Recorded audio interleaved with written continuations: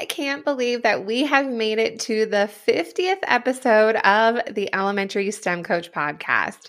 When I first launched this podcast in July of 2022, I had no idea how this would make such a big impact in the elementary STEM community.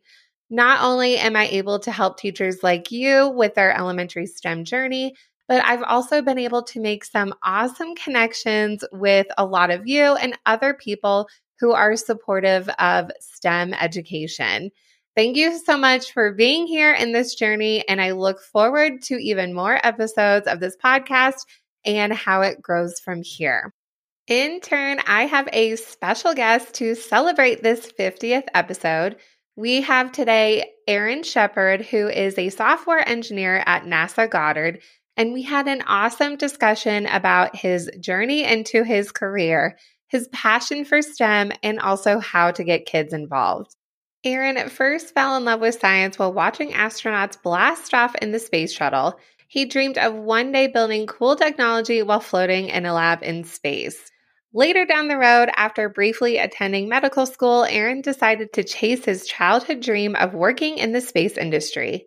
He graduated from Clemson University in 2022 and has since joined the flight dynamics team at NASA Goddard. Aaron currently develops orbital tracking procedures for the Roman Space Telescope, which is scheduled to launch in 2026. This is such a fun episode, and I know that you're going to enjoy it. We had a great time chatting. And again, thank you so much for being here. Welcome to the Elementary STEM Coach Podcast, a show that'll help you with lesson ideas, systems, and actionable tips to apply to your classroom. I am your host, Naomi Meredith, a former classroom teacher turned current STEM teacher and coach. With over a decade of experience teaching and a master's degree in STEM leadership, I am here to coach you throughout the year to help you gain back more time to create innovative experiences for your students. Grab your earbuds and let's get started. All right, Aaron. Well, thank you so much for being here today. I'm so excited to chat with you. I have met your wife through some fun business connections, and then she was telling me what you do with kids, and I was like, okay, I have to have your husband, Aaron, here on this podcast. And I didn't have you tell me too much before we started recording because I want to hear it as it comes. And so I'm so excited to chat with you today. And I know the other teachers and the STEM community are going to learn a lot from you. So if you wouldn't mind introducing yourself, your journey to NASA, and then what inspired you with the role that you have. Okay, yes. Thank you so much for having me on. My name is Aaron, and I am currently working as a software engineer at NASA's Goddard Space Flight Center. In particular, I am on the flight dynamics team for the Roman Space Telescope, which is supposed to be the successor to the Hubble and will hopefully launch, fingers crossed, in 2026. My job is to make sure that it doesn't get lost in space on the way out. That's good. Yeah, if it gets lost, it's like space junk. Yeah, it's kind of my fault if it gets lost. Well, yeah, my journey to NASA has been quite an interesting one. I grew up like every other kid. I was like, oh, I want to go to space. I want to, be an astronaut. I want to, make all the cool stuff that we send out to like Mars and Pluto or wherever. And I guess where my story gets interesting is that I grew up in the early 2000s, and that was right around the time when they canceled the shuttle program. So when they canceled the shuttle program, I kind of bought into all the hype. Everybody in the news was like, oh, they're canceling the shuttle program. There's not going to be a NASA. Like, space is not the industry. It's not going to exist in 5-10 years. So I remember like when that announcement came out in school, because like I was just like staring at the tile like, oh my God, what am I going to do with my life? Oh no. So I kind of lived a whole another life before like space and NASA. I have a lot of doctors in my family, so I was like, okay, I'm going to go do that. So graduated, went to college, did my MCATs, got into med school. And then I remember like literally being in med school, like in a class, and I was like not paying attention at all. And I was watching, one of the announcements, the European Space Agency had just like landed on a comet. They were sending back like pictures and videos. So I was like, I want to do that with my life. So cool. needless to say, that was the start of a very long, very introspective journey. Dropped out of med school. That was fun to explain to my parents. My mom was like, "You doing what?" I was like, "Don't worry, Ma. I got it. I'm gonna take it's all good." Dropped out of med school.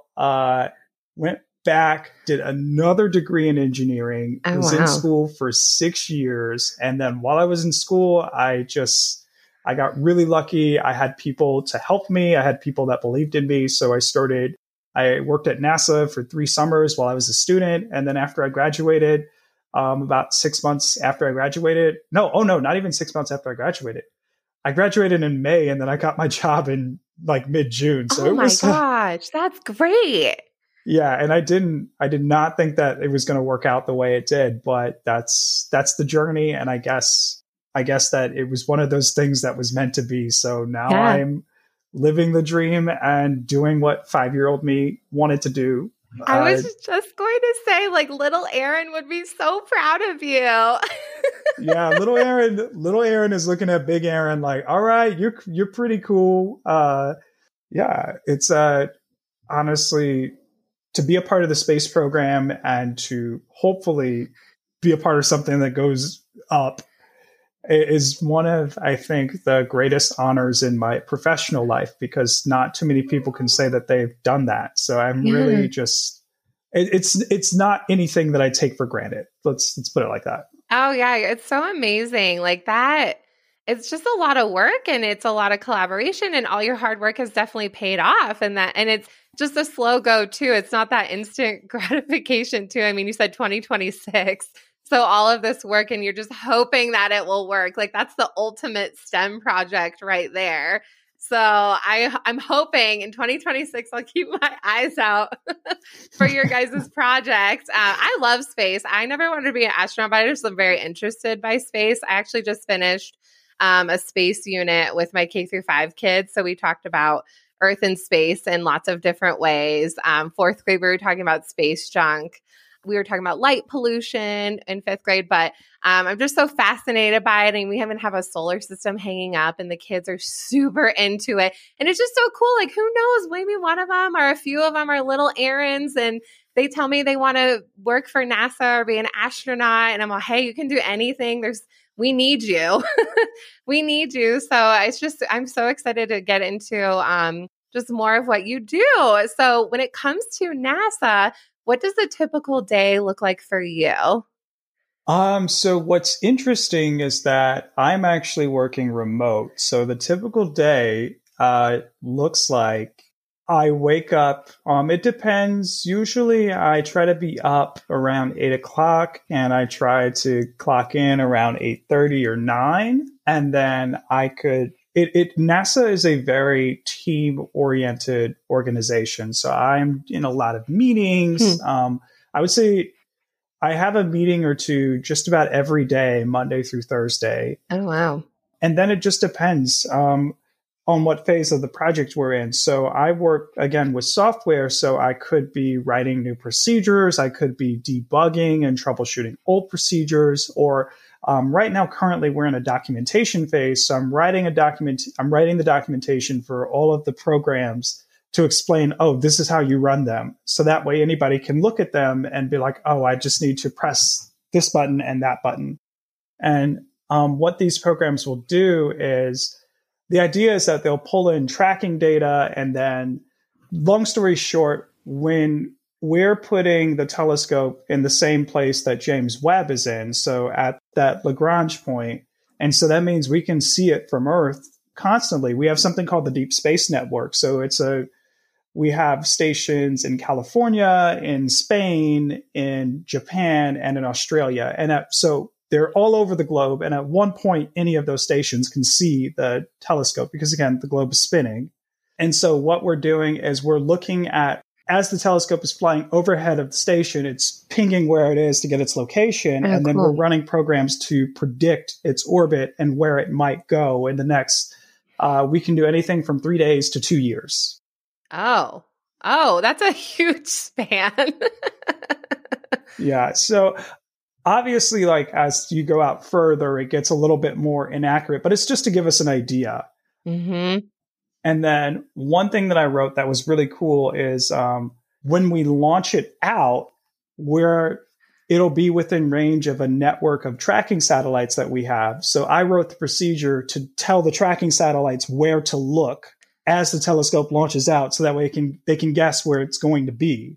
Oh, wow. And so if something happens at launch, because of course I'm going to watch the launch, and I'm like, if something happens within the first few days, I'm going to be like, oh that's I wrote wrong. that. Yeah.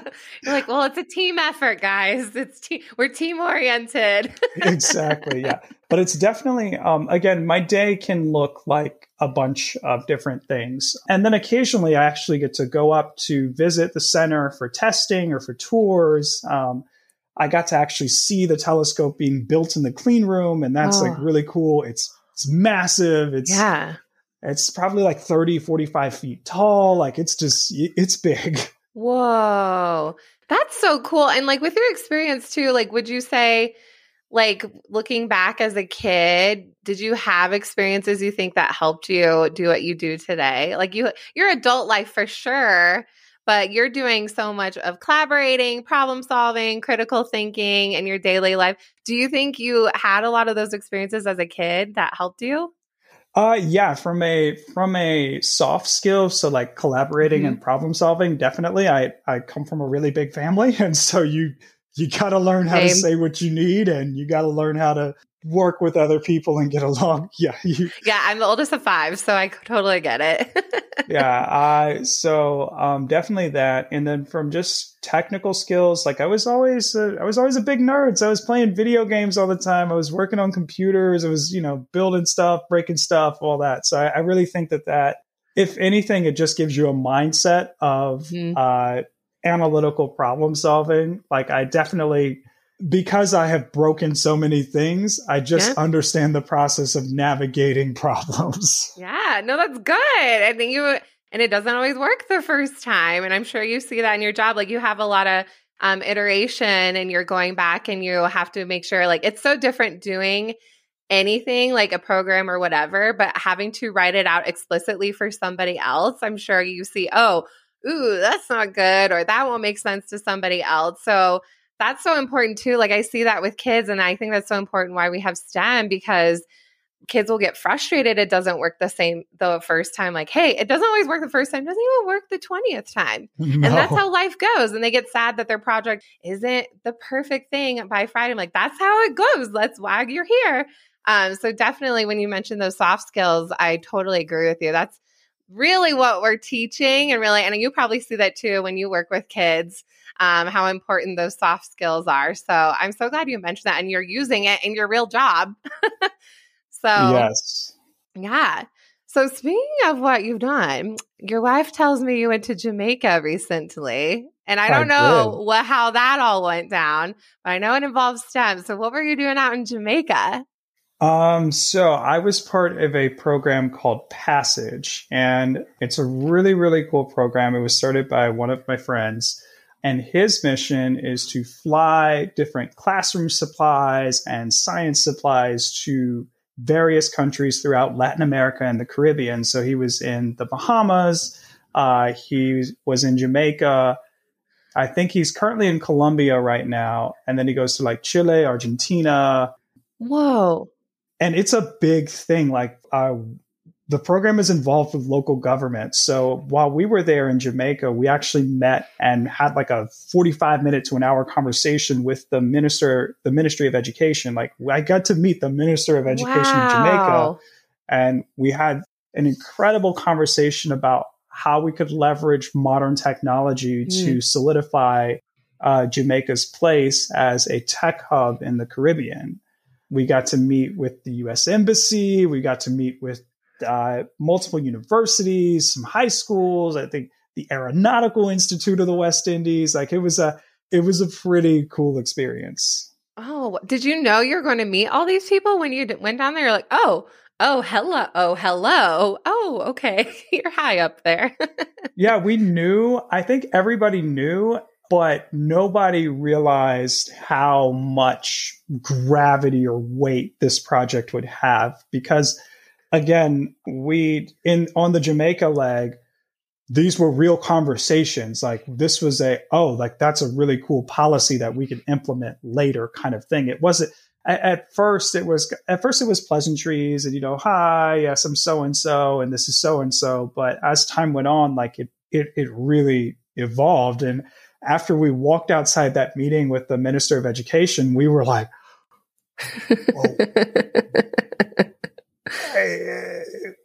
this is a thing. And even now, like the government of Colombia is like interested. The government of Colombia is promoting the project. And so this is going to carry weight.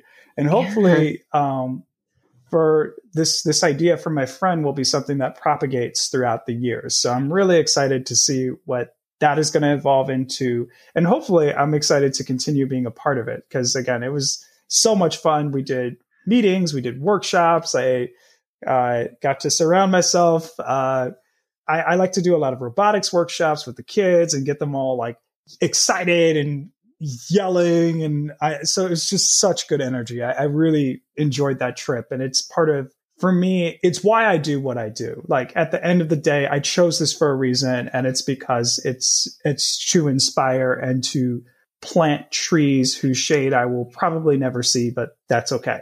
Oh. How do the kids respond seeing these types of technologies? Is it often their first time, or how do they react? Like, what kind of robots do you do with them? That's a lot of questions I just asked you. Oh, yeah. So in general, outside of the technology that I do, for example, while we were in Jamaica, we did stargazing events. And the last few nights have been great because it's been a full moon. There's been Mars, Saturn, Jupiter, like so much to see. And for a lot of people on the island, that was their first time ever looking through a telescope. So watching that was just... Oh, that's cool. I just got chills. That's amazing.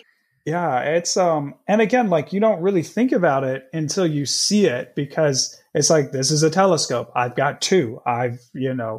These are things that you are normal to you, but when you realize that it's the first time for somebody else and you're watching them go, oh my gosh, like they can see like the moons of Jupiter and the clouds and you can see the rings on Saturn, and people are, it's a very powerful thing to witness. Oh, I've never seen that. So I think I would have the same reaction. Oh yeah. It's actually the first time I looked at Jupiter, I saw the bright red spot. And I was like, oh, it's like, that's a thing. Like that's there. Like I didn't even you see the pictures of it in books, but it's like, oh, like there it is. Oh, that's cool. Oh my gosh. I can only imagine, especially with kids too. Like they wouldn't, without so much things they see on the screen, like that's amazing to see in real life. So was it just like that the whole time with the workshops too, just interacting with all of the supplies? Did you just see that same sort of excitement? Yes. And then, so usually when I do a lot of robotics work because the robots are just awesome. Mm-hmm. They are. And in particular, I do, I call them like my telekinetic mind controlled robots. I have these headsets. They can pick up like how you're thinking. Like it's very broad. What? It can't realize that you're thinking cat, but it can measure if you're really concentrated or if you feel relaxed. And so then I have those headsets mapped to the robot. And so you can drive the robot thinking one way and you can send it in one direction, then you can send it back in the other ones. And like, usually when I see that, kids are like, the look is always like, what? And then when they do it, they're just like, what? Oh my gosh, your face right now. People can see what your face. That's so funny. They're just like, no way. I would be too. So what does the robot do if you're confused? Just goes in circles. It'll stop, or it'll go one way then the other. Like it's actually like, if you've seen Star Wars, it's good like Jedi mind training where you're like, all right, I gotta really think about this. It's such a cool experience. And so this is something that I've been toying with for years. And so I've been demoing it probably about 6 years now. And like, I've done it a whole bunch. Kids always love it.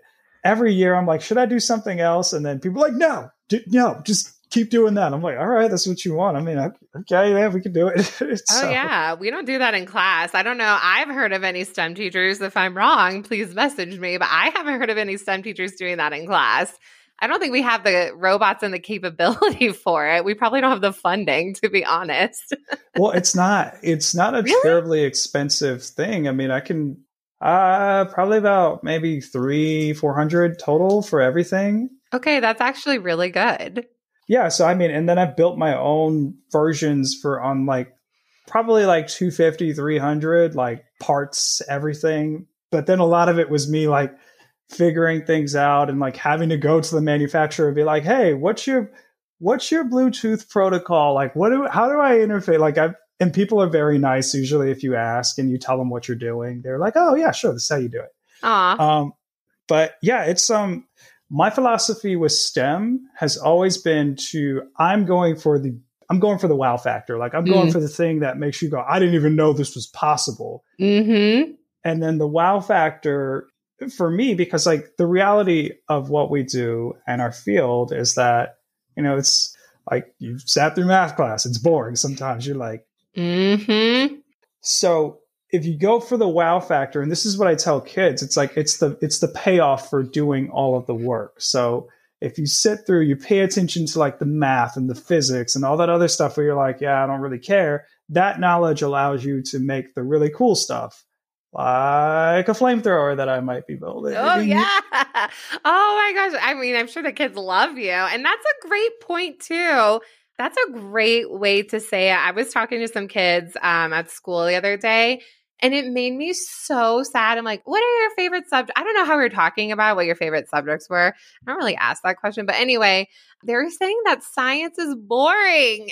Not STEM, not my class. Okay, that's the whole other thing. They didn't say my class, but science. I'm like, oh, that makes me so sad to hear that. And they were in second grade.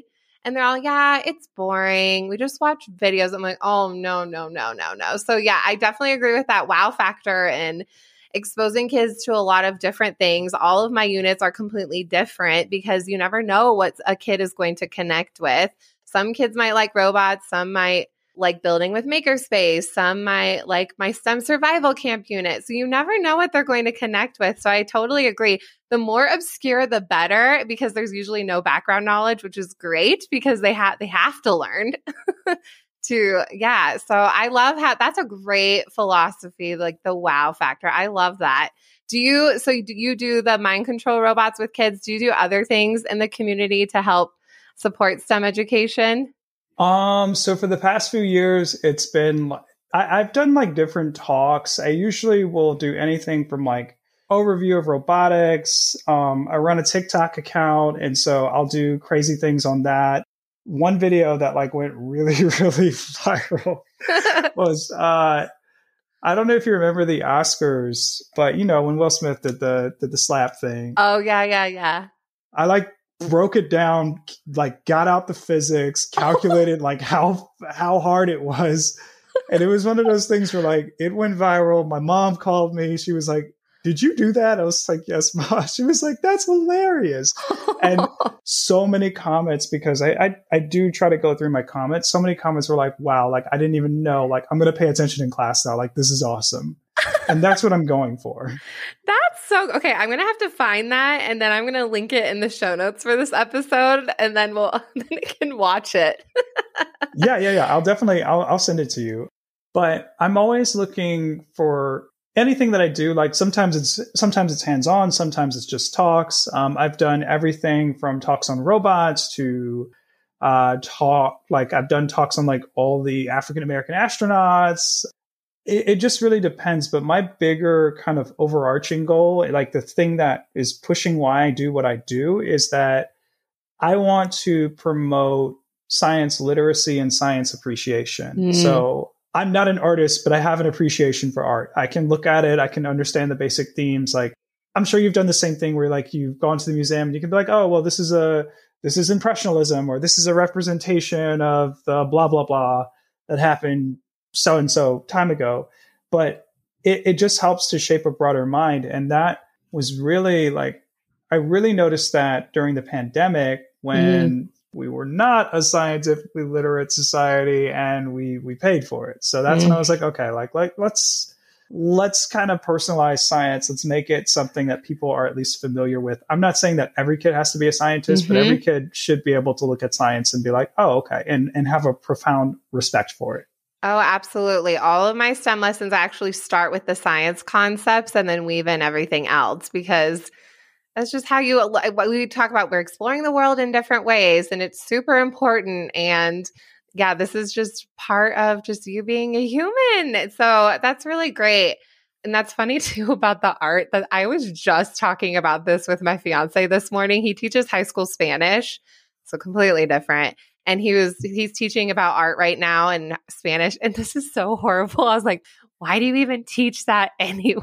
He didn't really like that comment, but he said exactly what you were saying, like, just to be a more well-rounded and he's like, because I've taught you, you know what a botero is and what it's showing. And I'm like, yeah, that's true. So I probably shouldn't have said that. It wasn't very nice to me, but it was 5 a.m. in the morning. So I wasn't very happy. Yeah, that's, I think I tell all of Alexis's teacher friends this, but one year, back, especially when I was young and I just was a little bit more, I had a little bit more spunk to me, and I would just I hadn't really been broken in yet. I don't know what we were talking about, but I think I got upset or something. And I was like, so what? You teachers get summers off anyway. Like, why are you complaining? Yeah. Her head whipped around so fast, and I was like, I shouldn't have said that. It's like, yeah, you know what else? Yeah, that's a whole podcast in itself. Oh, those are fighting words. I quickly realized that. And I was just like, oh. If you could have seen the look on her face, I was scared for me. That's pretty funny, actually. So, we know what not to say to teachers, but do you have any advice for kids or teachers? It could be separate or the same, to help encourage them to help dream big, whether it is in STEM. You have great philosophies in STEM in general, and I hope people reach out to you. But what advice do you have? This just comes from my own personal philosophy. I am a big picture, then details kind of dude. And so whenever I'm trying to teach something, or when it comes to the subject of teaching STEM, I'm always thinking about the applications, because at the end of the day, that's what we're really in it for. I don't really care about Pythagorean theorem just for the sake of it. I mean, there are some people that do, and that's great, and they make great mathematicians. And yeah, I understand that if I know Pythagorean theorem, then I can, write this control policy for my spider robot, because guess what? It makes a big triangle. And so I can model it that way. I may not necessarily, I don't really care about differential equations for the sake of differential equations. But if I'm modeling a spacecraft that's coming in the atmosphere and it's got to break and land, otherwise you lose this $1 billion probe, then all of a sudden my interest in my investment is hiked up a little bit more. So I'm always start with the end and then build out from there. When I am teaching STEM, when I think about teaching STEM, I'm always focused on the applications first, because that's what creates the investment, and that's what makes it stick with people. I think that's really great advice, and just that we're not doing arts and crafts all day, that there is that real world application. And even if that application is simple, thinking about a 5-year-old, that's going to look way different than with a high school teacher. But all kids can learn. They're all capable. There's applications to everything that we're doing, everything we're teaching. But there's so much in STEM. And I think just how STEM education is evolving in the elementary space, just taking it to the next level, having it be rooted in science and math and engineering concepts, where we're not just playing with Legos today or we're just building with blocks. There's a purpose behind there's so much opportunity and just bigger picture as to what we're doing. So I think that's really good advice. Coming from someone who works at NASA and you apply these skills, that's really good to hear. That's something definitely as teachers, especially the STEM space, should be doing. So I could talk to you all day, and you can get Alexis back on. No, just kidding. Where could teachers find and connect with you? You have a bunch of places they can reach out. All my handles are the same. It's at Space Cadet Shep. That's Instagram, Twitter, TikTok, I don't know if I'm going to stay on Twitter too much longer, but that's another conversation in and of itself. But yes, I try to make myself pretty available. And again, my big thing in STEM with teachers, with students is applications and then collaboration. Like at the end of the day, like science is a collaborative process. I think the image of like the lone dude in his garage, or first of all, that's inaccurate for numerous reasons. One, it doesn't have to be a dude. It can be a woman. A scientist can look so many ways, but then two, it's a very like group oriented collaborative project. And so again, I'm just about connecting and building the community and just even being a conduit to other people in the community, or like the Passage program where like they're literally some of the best and brightest people in the business of STEM and science communication. And so just being able to bridge all that together that's my MO. Oh, I love it. It's super inspiring. And I appreciate doing what you're doing and supporting STEM and just helping just bring that to light. And we need more people like you out there, Erin. Well, thank you so much for being here today. We appreciate it. I know other teachers are going to love hearing from you. There's so many great, I was taking notes the whole time. So thank you so much again for your time, and we'll chat soon. Thank you. Yes, thank you for having me. It's always so much fun to do things like this. And yes, I have enjoyed every second of it. And I love talking STEM. I love the education part of it, the technical part, love it all. Like it's so incredible. Same here. I could do it all day, and I pretty much do. So I get it. Well, thank you again. Yes, thank you. Thank you so much for listening to today's episode of the Elementary STEM Coach Podcast. I would love to connect with you over on Instagram at NaomiMeredith_, or send me an email to elementarystemcoachpodcast@gmail.com. Also, make sure to check out my website, NaomiMeredith.com, to see all the show notes from today's episode and shop my K-5 STEM resources. Any questions you have, needs for resources, or ideas for episodes, get in touch. I'll talk to you soon.